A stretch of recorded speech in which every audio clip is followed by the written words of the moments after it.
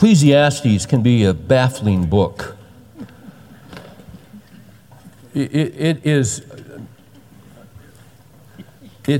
said this earlier in our study. To me, I have found it to be the most difficult book to get a grip on, I think, in the entire Bible. And something hit me this week about Ecclesiastes. I love what's in here. But it is, it's baffling at times. And for some reason, I thought about the road to Hana. If you have ever been to Maui, you know exactly what I'm talking about. If you've not, let me explain the road to Hana.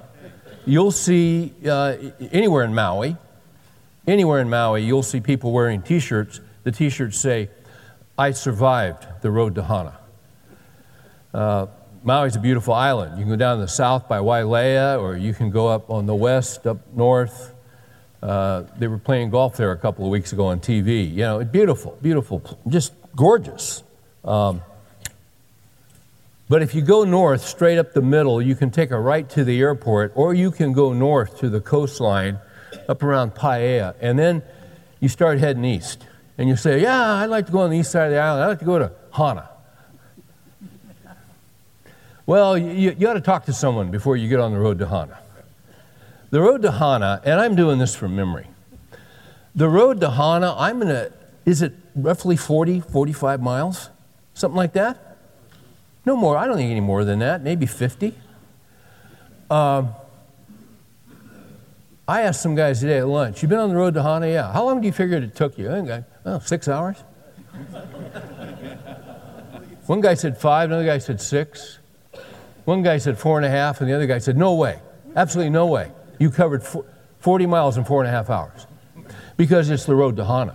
It's probably the original road they cut back in the 20s, teens, 1915, something like that.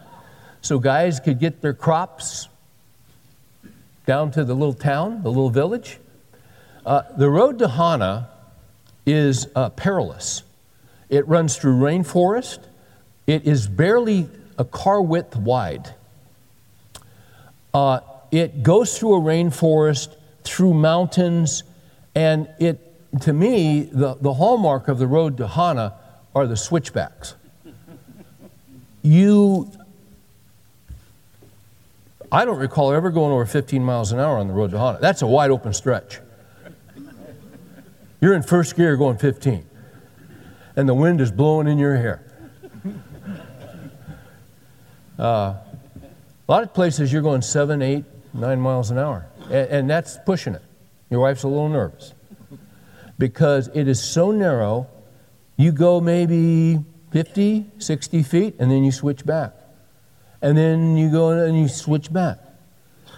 And it's not unusual, honestly, to see people with their door open vomiting because it's just unnerving. There are many warnings about the road to Hana. If you have a rental car, there are certain stretches on the road to Hana that if you go on that road, you have just violated your rental agreement, and if you have any kind of breakdown or repair, you are liable for the entire cost of the car. And it's in your agreement in minuscule print somewhere. That's the road to Hana. To me, Ecclesiastes is sort of like the road to Hana. Because it's kind of hard to follow the road. And he'll be on a topic, and then all of a sudden he switches. And then you're just getting into that, and then he switches back. And then he's on something you haven't seen before, and then he switches back to something he did 2 chapters ago. And every once in a while you'll get a rest stop. A little place of rest where you kind of breathe. And after all these switchbacks, he's talking about different issues of life, and he said, yeah, you can pursue that and pursue that and pursue that, but it's empty and it's meaningless and it's void and it's a breath and it's a vapor and it's not significant, and if you do that, you'll waste your life. Oh, okay, thanks. And then all of a sudden, out of nowhere, he'll say, so fear God, do your work, get enjoyment out of what God has given you. All enjoyment is a gift of God, who's over the sun, not under the sun. And then he's back into futility and all. Oh, man. I survived the book of Ecclesiastes. It's not a bad t-shirt. But there's great wisdom. My gosh, there's just such wisdom in Ecclesiastes. In Ecclesiastes 5, I see 5 warnings. I want to give them to you up front. And then we'll go back and work our way through them. Warning 1 is in Ecclesiastes 5, verses 1 through 3, where he simply says, watch your words before God. Watch your words before God. Second warning, verses 4 through 7. Watch your vows before God. Watch your vows before God. Warning 3, verses 8 to 9. Here's a switchback. Watch government bureaucracies for injustice. You think I'm kidding, you'll see it in a minute. Watch government bureaucracies for injustice, verses 8 to 9. Warning 4. This would be verses 10 through 17. Watch out for the love of money. Watch out for the love of money. Warning 5, verses 18 through 20. Watch your joy and be content. If you didn't get all those, we'll get them. We'll go through them again in a minute as we go through the text. But we got to jump in. I've asked God to help me pace myself. I really have tonight. Because chapter 5 is a road to Hana. We got some switchbacks here. Let's read verses 1 through 3 and the warning to watch your words before God. Guard your steps as you go to the house of God. The house of God for them would be the temple in Jerusalem that Solomon had built, Solomon the author here. That's the house of God. Tonight, here at Stonebriar Church, you are not in the house of God. God does not dwell in buildings. This is a building. In the New Testament, God dwells in the hearts of His people. You see? It's very important that we distinguish that. They would go to the temple because there was the Holy of Holies, the presence of God. But in the New Testament, under the New Covenant, God lives within His people through Jesus Christ and through the Spirit of God. Okay. Guard your steps as you go to the house of God and draw near, watch this, to listen. Rather than offer the sacrifice of fools, for they do not know they are doing evil. Let me just make a comment on the sacrifice of fools. I think this is a word against religious ritual and religious formalism. A lot of you guys were raised in churches that you couldn't understand. There were rituals and meanings you didn't get. You would light candles, or you would pray to the saints, or you would do this or that. And in fact, it wasn't, that church service was conducted not even in your own language.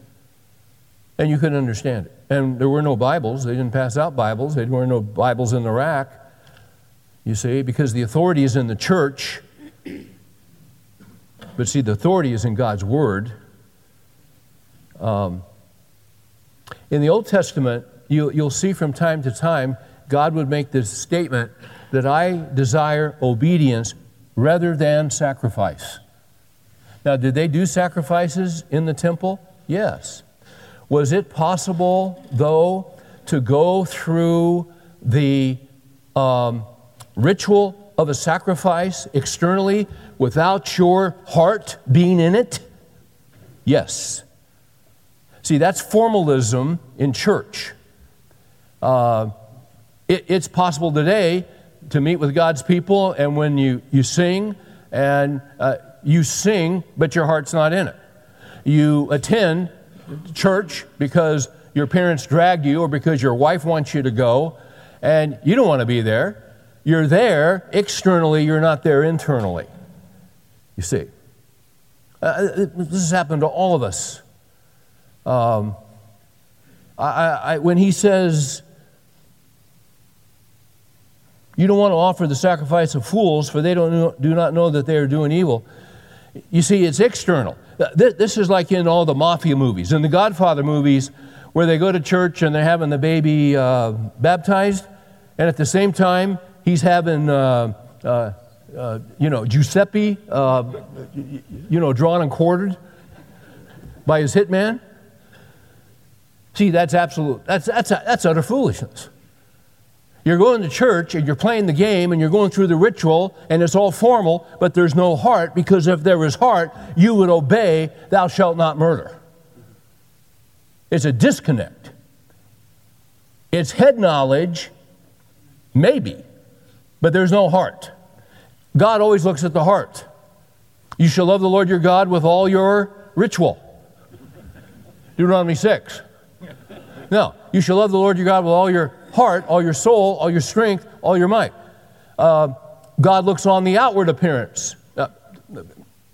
Man looks on the outward appearance. God looks on the heart. God's always looking at our hearts. So the sacrifice of fools is going through some kind of religious activity without there being any heart.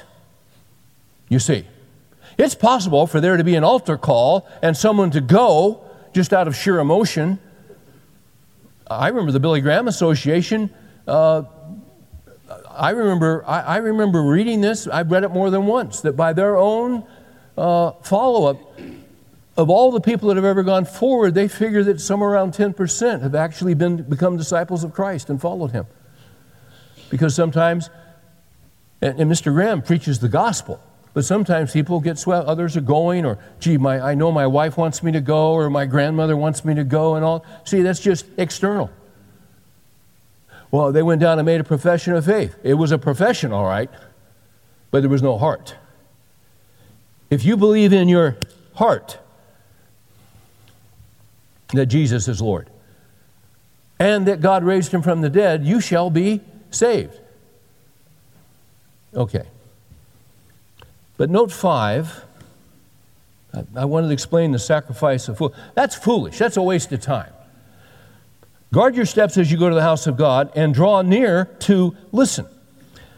To listen. It doesn't say to speak, but to listen. These chapter divisions that we have, that's chapter 5, verse 1. It wasn't in the original. They put it in to help us just kind of find our place and get to verses. It's a reference point. If you recall, last week we were talking about the enigmas of God. In chapter 3, it says God has appointed everything and every event under heaven. There's a time to die, there's time to be born, there's a time to die. There's a time for everything. There's the time for the thrill of victory and the time for the agony of defeat. And you're going to get everything in life. You're going to get good and bad.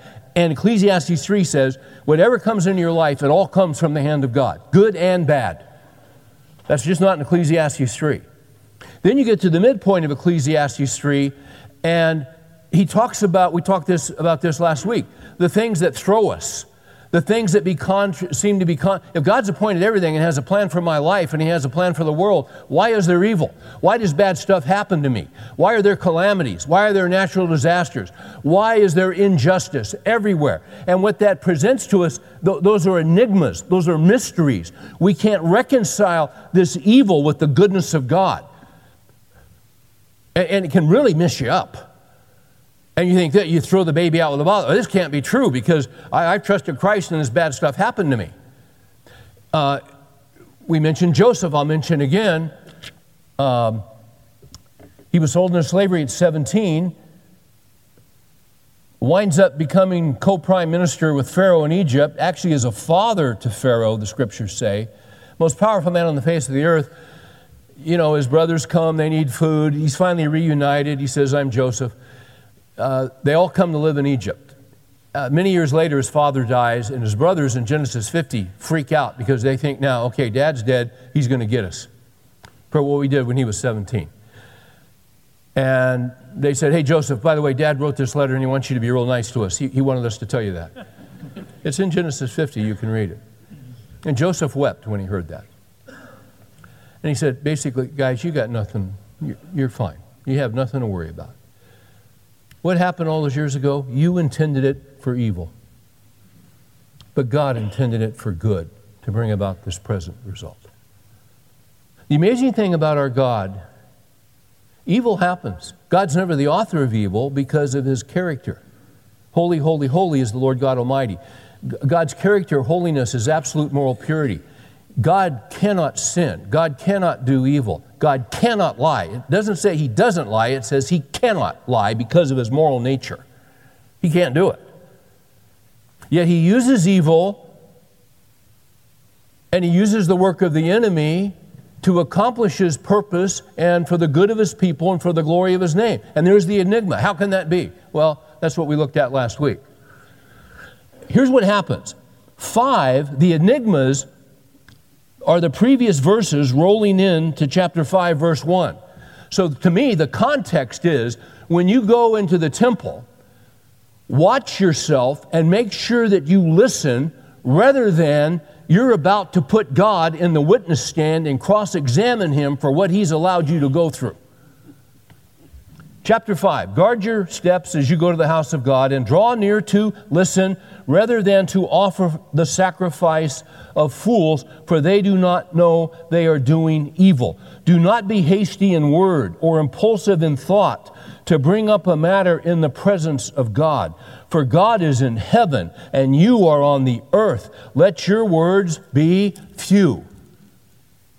Be careful what you say to God about the disappointing things that have happened in your life. You can talk to him because he's your father. You can pour out your heart to him. I like what Tommy Nelson said here. He said, my mother always used to say to me, watch your tone. Watch that tone of voice, young man. It wasn't so much what he said, it was how he was saying it. This corresponds to me with James chapter 1, verse 19. The same wisdom, same principle. You're familiar with this. James 1:19. This you know, my beloved brethren, but everyone must be quick to hear, slow to speak, and slow to anger. For the anger of man does not achieve the righteousness of God. Now, let me just speak for myself here. Here's my normal scenario, okay?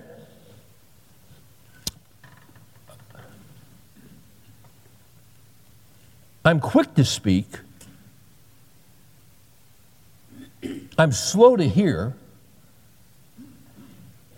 And I'm slow to anger. You ever hear of a hair trigger? Yeah. I think what he's saying, when you're going into the house of the Lord, where the Word of God is instructed, and do bad things and hard things happen to us? Yeah.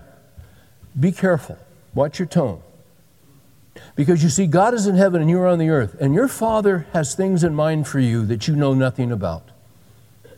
Isn't it not interesting that as young boys, our fathers, I remember my dad would do something or tell me something or require something of me, and I remember going in the bathroom and shutting the door and cussing my dad. Very quietly.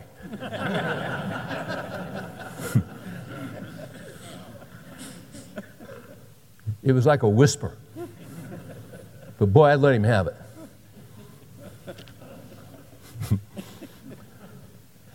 And then, I don't know, 20, 25 years later, I found myself, I had kids.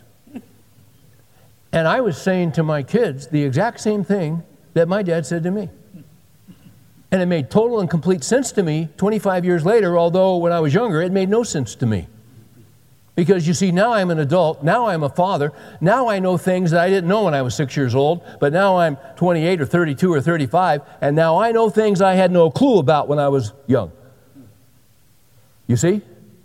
So watch your words, watch your tone. And watch the clock.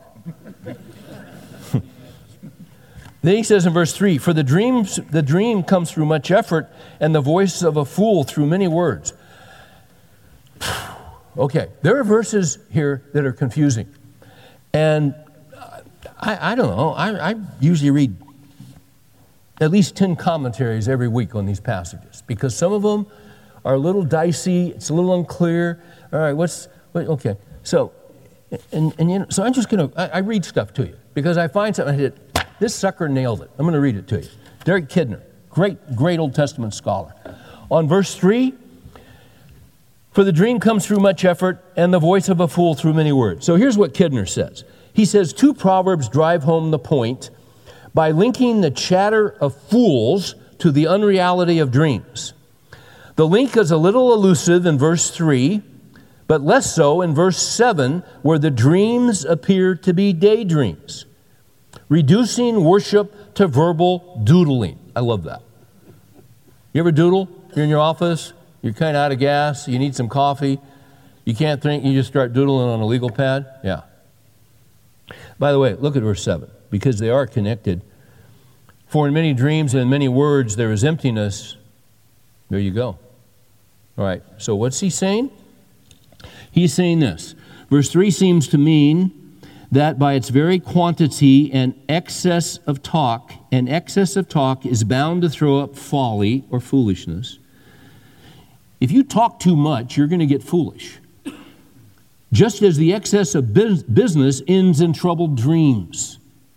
If business is all you do, you're going to get out of balance, because life is more than business and life is more than work. Okay, I'm going to leave it right there. Let's go to the next warning. I can't go to the next warning because I forgot the quote. Man, I found an article. I found some stuff this week. Gavin Ortland wrote a blog post. This guy is brilliant. His father was Raymond Ortland, senior, longtime pastor of Lake Avenue Congregation.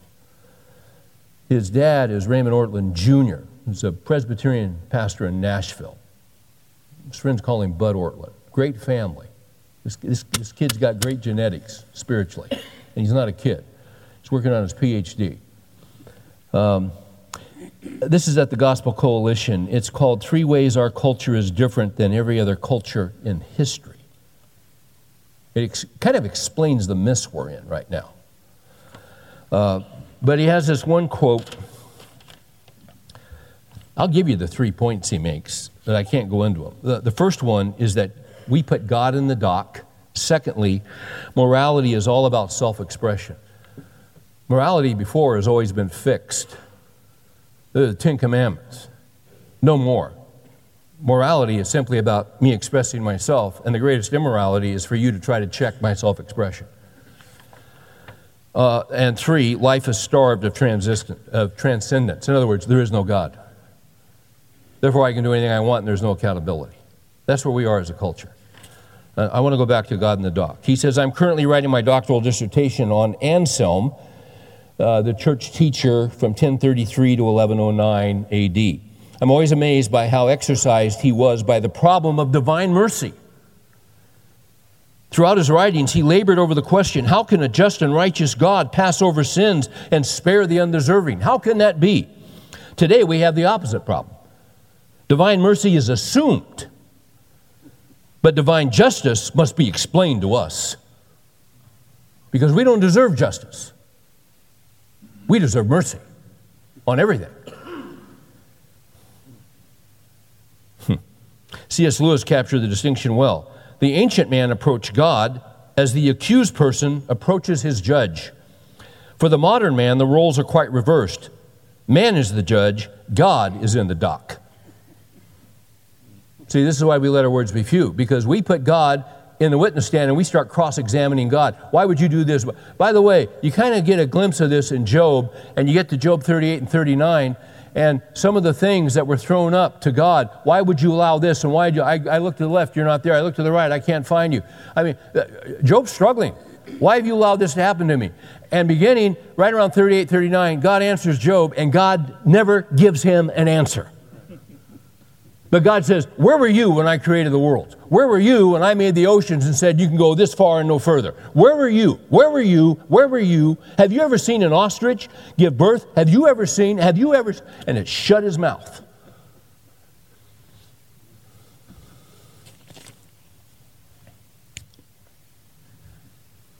Don't cross-examine God.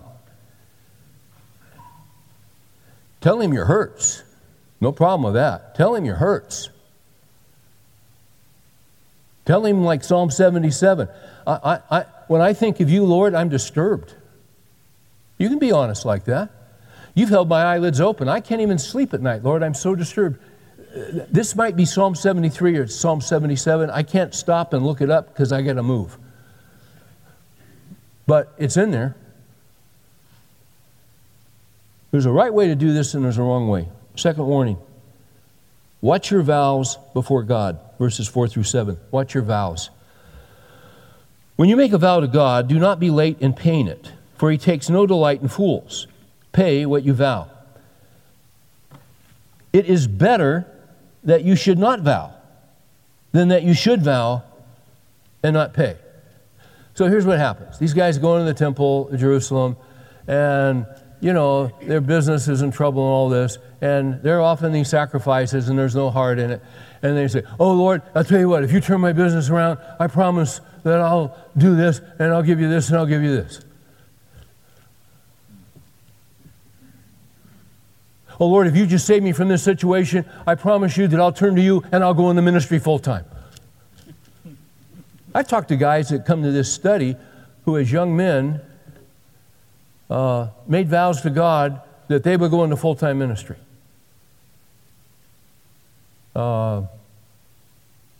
I know guys that are in full-time ministry that are there not because they're called, but because their mother pushed them. Good men. Good men. Who are really frustrated, if they love Christ, but I'm thinking of one guy in particular, loves the Lord. But I think at his stage in life feels like he's somewhat of a failure because he's not a pastor of a megachurch, which is what his mother pushed on him his whole entire life. Well-meaning woman, loved the Lord, strong woman. I mean, that kid didn't have a chance. As I look at him, I think he loves Christ. I think he has a gift of mercy. That's why he's always going to hospitals and talking with people in hospital rooms. He's got a gift of mercy. That's his gift. That's how he's bent. He's not wired to run a big mega church ministry. That's not his gift. There's nothing wrong with that. That's admirable. That's godly. I think he feels like he missed it. I've had guys say, God called me into ministry as a young man, and I got away from him and all this, and now I'm such and such, and I've come back to the Lord, and now they're thinking, you know, I'm 94, and I'm going to go to Dallas Seminary and get a 4-year degree. Yeah, maybe you don't want to do that. Well, I made a vow, and I want to fulfill it. Well, then just, hey, listen, if you've made a vow to the Lord and you haven't fulfilled it, by the way, can I say this to you? If you said you'd do something, then do it. Well, see, what I did was really stupid, and there's no way at this point in my life, there is no absolute way I can pay. I told the Lord I would do this financially. There's not a way in the world I can do this. Okay. Then I feel guilty I haven't fulfilled it. All right. Then why don't you go to your Savior who died for every sin? And why don't you go to him and say, Lord Jesus, if there was any way I could do this, I would do it. I don't have the means. I ask your forgiveness. If there's something I can do, would you show me what it is to do the right thing here? Listen, we've all said things we shouldn't have said. We've all made vows. But there's a principle here as we move ahead. It's better not to make a vow than to make a deal with God. There are some guys that are very proud because they've got the ability to make deals. I'm going to let that sit for a minute. You don't make deals with God. You don't make deals with Him. You ask Him for forgiveness. And when a guy is really, really good at making deals and says he has no need to ask for forgiveness,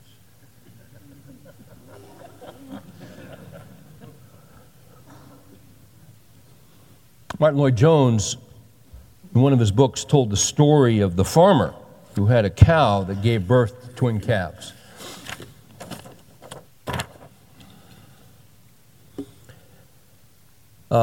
One of the calves was red and one was white.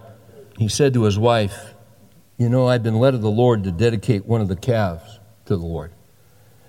We will raise them together. At the right time comes, we'll sell it and we'll keep the money for the one calf and we'll give the money from the other to the Lord." His wife said, "Well, which one are you going to dedicate to the Lord?"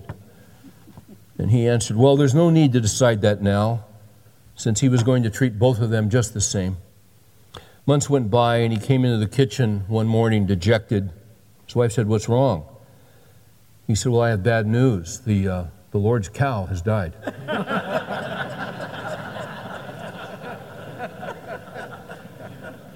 The calf died? One of the calf? Yes, the Lord's calf died. But you had not decided which calf was the Lord's calf. Oh, yes. Oh, yes, I had decided the white one was the Lord's calf. And it was the white one who has died. You get it. You get it. That's the sacrifice of fools. Warning 3. Watch government bureaucracies for injustice. This is what you call a switchback. Now, earlier in Ecclesiastes, he talked about injustice and oppression, and that's everywhere. It happens. Now he's getting real specific. Verse 8. If you see the oppression of the poor and denial of justice and righteousness, watch this, in the province. In Canada, don't they call their states provinces? Yes, they do. What's a province? It's an entity of the state. This is exactly what he's talking about. If you see the oppression of the poor and denial of justice and righteousness in the province, watch this. Do not be shocked at the sight if you see injustice and righteousness, a denial of justice, a denial of righteousness in the province. Don't be shocked. For one official watches over another official, and there are higher officials over them. Yes, there are. So yesterday, I'm kind of perusing the Wall Street Journal, and I come across this article, headline in the opinions section, written by Jim Sensenbrenner, "Welcome to the legal minefield laid by President Obama and the feds." Now, I'm just reading the article, all right? Listen to this. There's a point. Through the first 5 years of his presidency, Barack Obama added 11,327 pages to the Code of Federal Regulations. No one knows how many criminal laws are contained in the compendium of legal rules and regulations promulgated by executive departments and administrative agencies. I asked the Congressional Research Service, this guy's a congressman, did I say that? I asked the Congressional Research Service to investigate. They said they didn't have the resources to answer. They couldn't tell him which regulations had what crime, which regulations had. It was too overwhelming. One thing is certain, though, no matter how many laws there are, Americans are subject to them all. As John Baker, retired law professor at LSU, told the Journal in 2011, there was no one in the United States over the age of 18 who cannot be indicted for some federal crime. The result is a minefield for individuals and businesses at risk of violating obscure laws of rules, increasingly staying out of prison and avoiding fines and legal fees depends on the arbitrary whims of a bureaucrat. He cites several cases, one being Abner Schoenwetter, who spent 6 years in federal prison.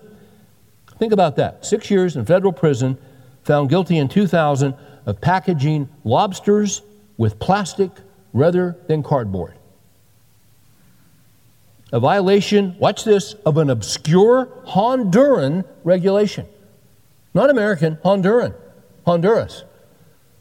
Under the Lacey Act in the United States, it is illegal for an American citizen to violate any fish or wildlife regulation of any nation. And I hear guys go, you know how I interpret that? You're shocked. And 3,000 years ago, under inspiration of the Holy Spirit, Solomon said, if you see oppression of the poor and denial of justice and righteousness in the province, do not be shocked. And we're shocked. Now don't forget that this is not the only world that there is, and do not forget that all judgment has been given to the Son, and do not forget that judges who make a decision, do not forget that Supreme Courts who make decisions and are accountable to no one, do not forget that those Supreme Courts are not Supreme Courts.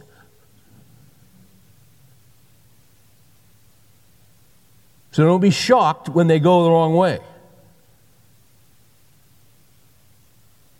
Every member of any state court, any member of the United States Court, Supreme Court, they will all make an appearance at the Supreme Court and stand before Christ. Read Revelation 20, and it's in the end of Ecclesiastes. It seems like there is oppression and injustice, and so often they just get away, and they just keep getting away, and they just keep... There will be a day. There will be a day of accountability. All judgment has been given to the Son.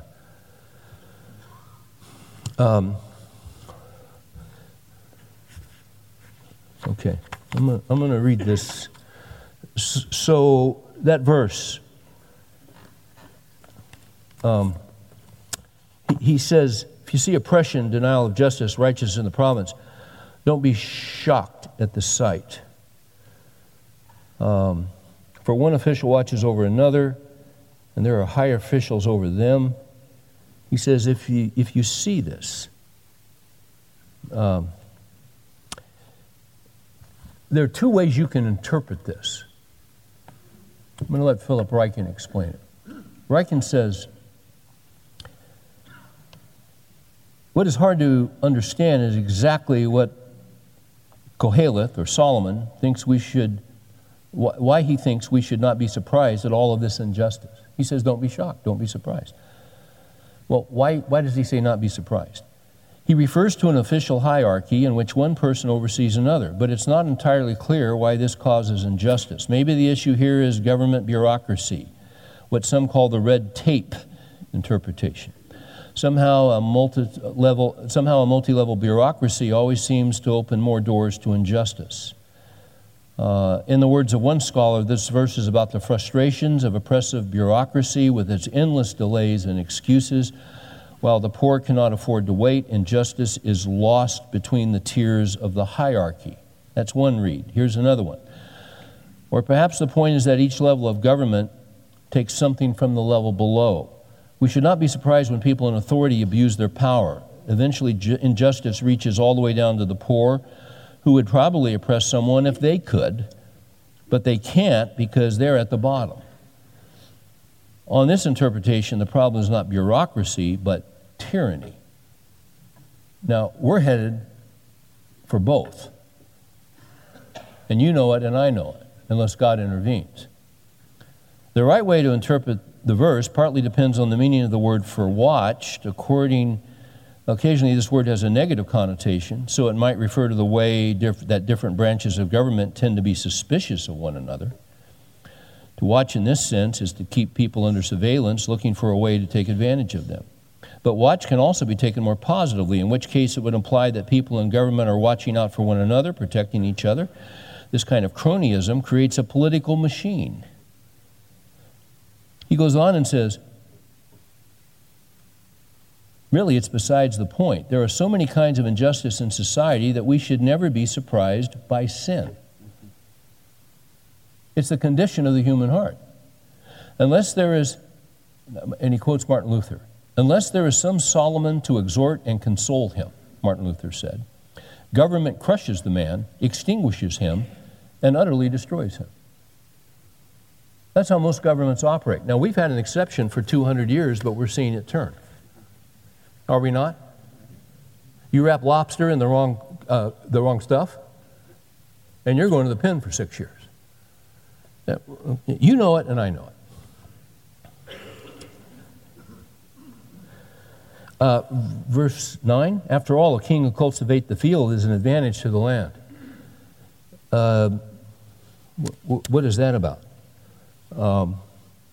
Well, perhaps what that is about is the best defense against corruption and bureaucracy is a godly king. You see. Solomon had a bureaucracy. He had 12, you'll see, he had 12 vice regents that they split 12 tribes, and they were all responsible for governing this land, this portion, getting food in, doing all this. And you know what? People's hearts are corrupt. But a godly king goes a long way. I want to show you something in Psalm 15. Whenever I go to Psalm 15, I get in trouble. And I get some people mad at me. But, you know, I'm 66. Why should I stop now? I won't live much longer. What the heck? Just kidding. Just horsing around. Psalm 15. O Lord, who may abide in your tent? Who may dwell on your holy hill? It's the description of a citizen of Zion. It's a description of those who know the Lord. In Psalm 1, you got the wicked man and you got the righteous man. One man's in rebellion to God, the other man is in submission to God. Okay? And you have this contrast all the way through Psalms. Lord, who may abide, by the way, who abides in your tent? I don't have a tent. What do you got, a condo? A double wide? What do you got, a house? What do you got? Whatever you got, you live somewhere. Who abides with you? Family. He's asking the question, oh Lord, who abides in your tent? The answer would be family. My covenant people that I've adopted. Romans 8. You see? We're sons through Jesus Christ. We've been adopted into faith. Judicially. We can never lose those privileges. Who may abide in your tent? Who may dwell on your holy hill? Who lives on your property? Family? Close friends? Perhaps? Okay. The answer is he who walks with integrity and works righteousness. Notice the emphasis on character. Not on speeches, not on spin, not on promises. Notice the emphasis on proven character. He who walks with integrity and works righteousness. He does not slander with his tongue, even in debates. That's in the Hebrew. Actually, it isn't. I just made it up. I just wanted to say it. He does not slander with his tongue, nor does evil to his neighbor. He doesn't take a reproach up against his friend. Watch this. In whose eyes a reprobate is despised. A reprobate is a vile person. A reprobate is someone who is really against God and God's revelation and God's Son and the truth of God that's in the Scriptures. It doesn't mean that he doesn't understand those people need the Lord, but the values and the lifestyle of those people he doesn't emulate or follow. Psalm 1:1, how blessed is the man who does not walk in the counsel of the wicked, nor sit in the seat of scoffers, nor stand in the path of sinners, but his delight is in the law of the Lord, and in his law he meditates both day and night. And he shall be like a tree firmly planted by streams of living water. You see, the righteous don't follow the wicked. Okay. In whose eyes a reprobate is despised, but who honors those who fear the Lord.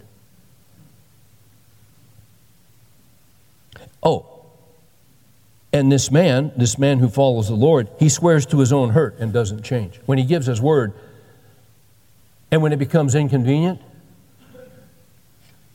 to follow through with his word, he'll follow through with it even if it hurts him. He doesn't turn on a dime because it becomes inconvenient to follow through in his word. He does not put out his money in interest because the Jews could not charge interest of a brother who had a need. They could to Gentiles, but not to a brother. He does not take a bribe against the innocent. He does not take money from special interest groups that harvest the organs of children and crush their skulls and kill them. Nor does he take a bribe against the innocent. He who does these things will never be shaken. I've had guys ask me, so with all this stuff, Steve, how are you going to vote? I just say, Psalm 15. I just read and study and look at this, and who's kind of seems the closest to Psalm 15? I think you're on good ground there.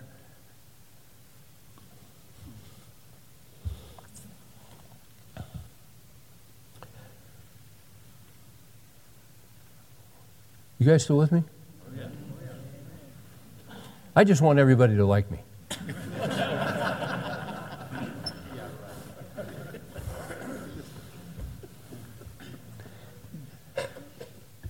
But you search the Scriptures. You search the Scriptures. Ask the Lord. And you know what? You know, and honestly, guys, everyone's kind of frantic and freaked out, and this whole thing is, this whole nation is just coming apart at the seams. But don't forget, God's governing it all.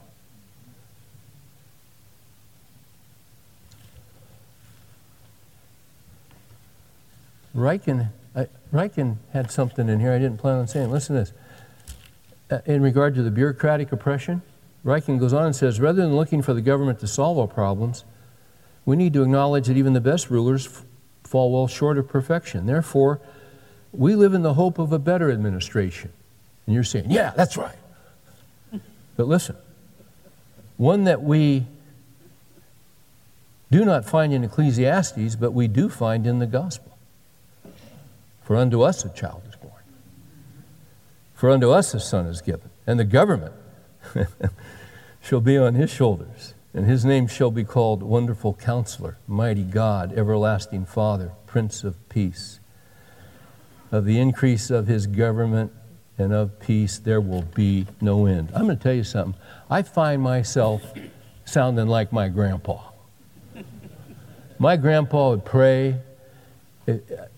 He was always praying and praying that Jesus, you'll come back soon. I never prayed that when I was 15 because I wanted my driver's license at 16. I don't want Jesus coming back tonight. I want to get that driver's license. I want freedom, man. I had to get in the car last night and just go drive around and pray out loud.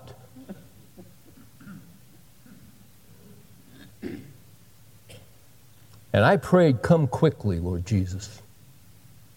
Come quickly. There's our hope. And he's coming.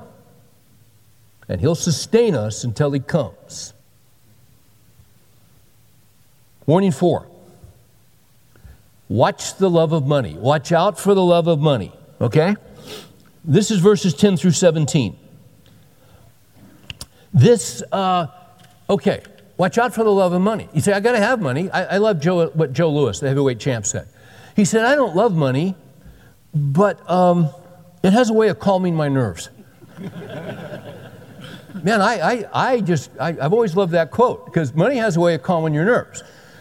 I watch my sons. I watch my son-in-law. They're all in their 30s, and I'm proud of them because they work their tails off.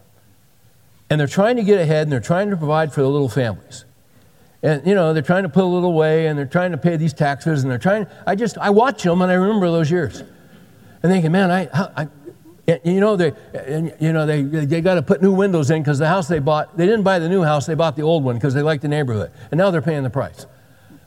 And, oh, man, they're thinking, man, we should have bought that new house. But see, it's just life. You never get it right all the time. They're under money stress, and they're trying to manage it, and I'm proud of them, but it's a struggle. It is a struggle. And what we tend to think, man, I just wish, oh, man, that's when you go buy a lottery ticket. You see? And you see guys peeling off the money to buy a lottery ticket. Now, there's a warning in Scripture about wanting to get rich. Go to 1 Timothy 6. Because what is said in 1 Timothy 6 is going to be explained right here by Solomon in Ecclesiastes. Listen, we want to provide for our families. We want to, we just do. That's a godly thing. We want to provide a good level of income, and we want to provide things for our kids and education. Nothing wrong with that. That's a great thing. Sitting on your tail when you can work, but you don't work, that's a thing to be ashamed of. But to want to provide and put some money away, a wise man sets aside money for his children's children, that's a good thing. But there's a point where, see, if you're not careful, all you'll do is pursue money. There are dangers about wanting to get rich. There's a point where you ought to be able to say, Lord, thank you, and I'm gracious. I'm thankful for what you've done. And you may not have all, and compared to friends, they may have more, but you're okay. And you sense, I'm where God wants me to be. And I'm not saying you don't strive and you don't work hard. There's a balance here. But listen to what Paul says in 1 Timothy 6, beginning with verse 6. Godliness actually is a means of great gain when accompanied by contentment. For we brought nothing in the world, so we cannot take anything out of it either. For if we have food and covering with these, we shall be content. Now, I'm not sure I'd be that way. If I just had food and covering, I'm not sure I'd be content. I think I'd be angry. Wouldn't you? Because everybody else has more than I have. But see, Paul went on and he said, I have learned this stuff. Okay, that's Philippians 4. If we have food and covering with these, we shall be content. Watch this. Watch this. Here's some warnings on the road to Hana. But those who want to get rich fall into temptation. You say, oh, no, that's adultery. That's what he means. Check it out, women. That can lead to temptation. Yeah, it can. Those who want to get rich fall into temptation and a snare. And many foolish and harmful desires which plunge men into ruin and destruction. For the love of money is a root of all sorts of evil, and some by longing for it have wandered away from the faith and pierced themselves with many griefs. See, when we're young and we're trying to just survive and make it, you're good for you. You're working hard and you're trying to make it. But at a certain point, and you accumulate a little, and and you get the balance here, money's dangerous. George Mueller used to say, God is my banker. He knows my heart, and he watches the inflow and he watches the outflow.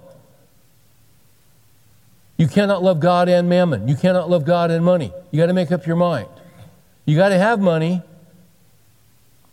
But Paul said, my God shall supply all your needs according to his riches and glory. Okay, now let's go back. He's going to talk more about the warnings. In verses 11 through 16, actually. Here's what I want to do. Randy Alcorn wrote an excellent little book called The Treasure Principle. It's the best book on money. It's brief, it's so biblical, it's dripping with common sense. I recommend it to you. The Treasury Principle by Randy Alcorn. In there, he takes each verse and he gives a principle or two. And I want to give you Randy's principles. You say, you're quoting a lot of people tonight. Yes, I am. You know the old adage in academic circles, if you borrow from one, it's plagiarism. If you borrow from many, it's research. I've been doing research. let's see what the warnings are about money. Ecclesiastes, and you know what? I was in 3. My Bible turned the page. I'm sorry. Actually, it is verses 10 through 17. Verse 10, he who loves money will not be satisfied with money. That's interesting. Nor he who loves abundance with its income. This too is vanity or emptiness. Randy's principle in verse 10 is, the more you have, the more you want. He has a second principle. The more you have, the less you're satisfied. Verse 11, when good things increase, those who consume them increase. I've never seen a boxer go into a heavyweight title fight without an entourage of about 45 guys with gold chains and Rolex watches. And most of these guys come from really hard, deprived, poverty-stricken backgrounds. That's why they're fighters. It's the only way they can get out. Interesting to know how they accumulate blood-sucking parasites in their entourage. When good things increase, those who consume them increase. So what's the advantage to their owners except to look on? Randy's principle in verse 11 is, the more you have, the more people, including the government, will come after it. Also in verse 11, a second principle. The more you have, the more you realize it does you no good. You just look on as others consume it. Verse 12. The sleep of the working man is pleasant. I was watching guys yesterday using sledgehammers, putting down forms and getting ready for concrete footings. I went out early in the morning, they were there. I went out about 1, they were there. I went out about 4:30, they were there. And I thought to myself, because I just read this, I bet those guys are going to sleep well tonight. Didn't make a lot of money. They were going to sleep. The sleep of the working man is pleasant, whether he eats little or much, but the full stomach of the rich man does not allow him to sleep. Verse 12, Randy's principle is, the more you have to worry about. Verse 13, there is a grievous evil which I have seen under the sun, riches being hoarded by their owner to his hurt.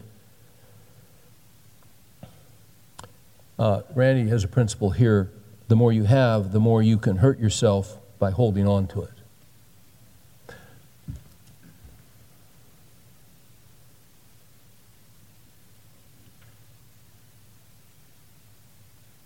By hoarding. At a certain point, you have to start giving, and giving more, and giving more. It just makes sense. The greatest financial principle in the world is given, it shall be given unto you. At one point, George Mueller, who had the orphanages in England, and you can see the buildings today in Bristol. Brian, you've been there, I think. You can see those buildings. He would feed 2,000 kids, clothe them, educate them. The thing about Mueller, though, he never made financial appeals. He would never send out prayer letters. He said it's fine for others to do it. He just didn't feel like God wanted him to do it. He just wanted to trust in God alone and take it to the Lord in prayer. And you look at his autobiography, which I've got on my shelf, it's subtitled 50,000 Answers to Prayer. And he estimated that 30,000 answers to prayer came within 12 hours of him asking God. He said, I want people to know that God's the living God. And he kept meticulous records. And he has incredible stories. I'm thinking of one situation where a man who had been generous in giving to the orphans wrote Mueller a letter and said, my wife and I have suffered a staggering financial loss that we never saw coming, and we're just a little baffled by it, and wonder if you had some wisdom for us. And Mueller wrote back to them, and he said, I thank you for your letter, and yes, this is somewhat shocking that you've had this loss. He said, I think if I were hit with a staggering financial loss, he said, I think that I would give a thank offering to the Lord. Say what? That's what you call, that's an Ecclesiastes switchback. If I had a staggering financial loss, I think I'd give a thank offering to the Lord, and then he gave his reasoning. I think I would give a thank offering to the Lord because he didn't take it all, even though he could have. He didn't take it all. And he goes on and says that the man and his wife decided to give a gift of 100 pounds, which at that time was very sacrificial for them. They took the counsel. And he goes on and says, I'm happy to tell you that God watches over his word to perform it. They did not receive a response from the Lord of their gift of 4 times or of 5 times or even 10 times or even 100 times of what they gave. They received a return from the Lord of 1,000 times. 1,000 times. Give, and it shall be given unto you. But this man's hoarding. There's a warning about hoarding. Next verse. Verse 14. When those riches were lost through a bad investment and he had fathered a son, then there was nothing to support him. Verse 14. The more you have, the more you have to lose. Verse 15. As he had come naked from his mother's womb, so he will return as he came. He will take nothing from the fruit of his labor that he can carry in his hand. The principle here is, the more you have, the more you'll leave behind. By the way, how much are you going to leave behind? All of it. All of it. All of it. God oversees our income. He knows your monthly needs. He knows your retirement needs. He knows it all. One of my favorite verses is Isaiah 46:2. Listen to me, O house of Jacob, and you remnant of Israel, you who have been born by me from birth and carried from the womb even to your old age. I will be the same. Even to your graying years, I will bear you. I have borne you, I have carried you, I will bear you, I will carry you. It's the Word of God. It's the Word of God. He has to fulfill His promise. Last warning. Watch your joy and be content, verses 18 to 20. And here's one of those switchbacks. He goes back, all through the book, he'll suddenly just drop these in.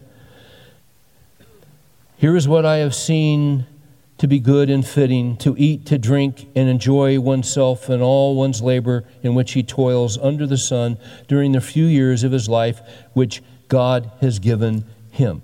God's given you your life. He's given you life in Christ. He's given you your ability to work. Deuteronomy 18, it's He who gives you the power to make wealth. He oversees your inflow. He oversees your outflow. He oversees your interest coming in, your investments. He oversees the downturns. The Lord gives and the Lord takes away. Blessed be the name of the Lord. Job 2, shall we accept prosperity from God and not adversity? No, because God sends both, because we learn lessons in both. Consider the work of God, Ecclesiastes 7. Consider the work of God, who can straighten what He has bent. In the day of prosperity, be glad. In the day of adversity, consider, for God has made the one as well as the other. I'm completely dependent on You, Lord. Furthermore, as for every man to whom God has given riches and wealth, He has also empowered him to eat from them and to receive His reward and rejoice in his labor. This is the gift of God. For he will not often consider the years of his life or remember the years of his life, because God keeps him occupied with the gladness of his heart. God blesses men who fear Him, who trust Him, who depend on Him, and take His promises seriously. And when it comes to money, to me, here are the warnings about money. You know what the acid test to me about money is? Because I've gotten into the love of money. I know I have. You've gotten into the love of money. It's so subtle. You know what to me is the antidote to the love of money? If you're sensing, maybe, I'm starting to love money too much.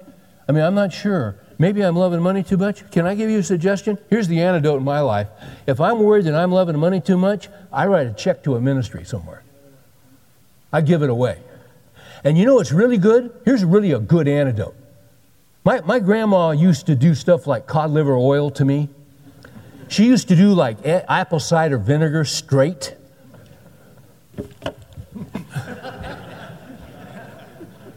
There's a reason she was doing that. Now, she didn't know all the reasons, but for generations they had been doing it. Now you do the research, and there's reasons they do that. Now they sell that stuff at Whole Foods for $1,000 a pound. You see, that stuff's valuable.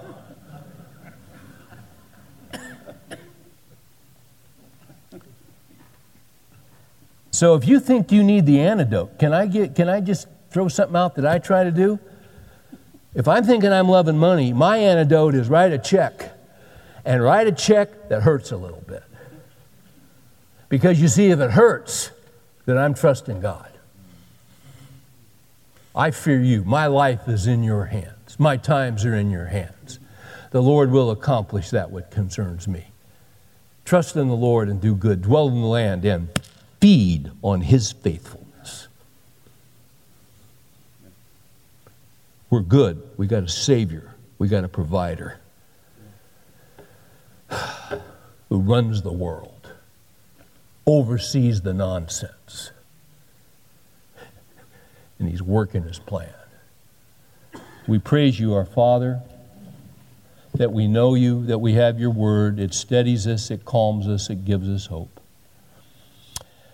Give us perspective on these issues. We've all sinned and come short of the glory of God. When we bring these sins and confess them, we're forgiven in Christ through His blood. Help us to be men of faith in perilous times. Help us to have hope, because this I recall to mind. Therefore I have hope that the steadfast love of the Lord never ceases. His mercies never come to an end. And when we wake up in the morning, they'll be there, fresh and new. Great is thy faithfulness. So tonight we rejoice. Help us to sleep well, because you give to your beloved even in their sleep. In Jesus' name we pray. Amen.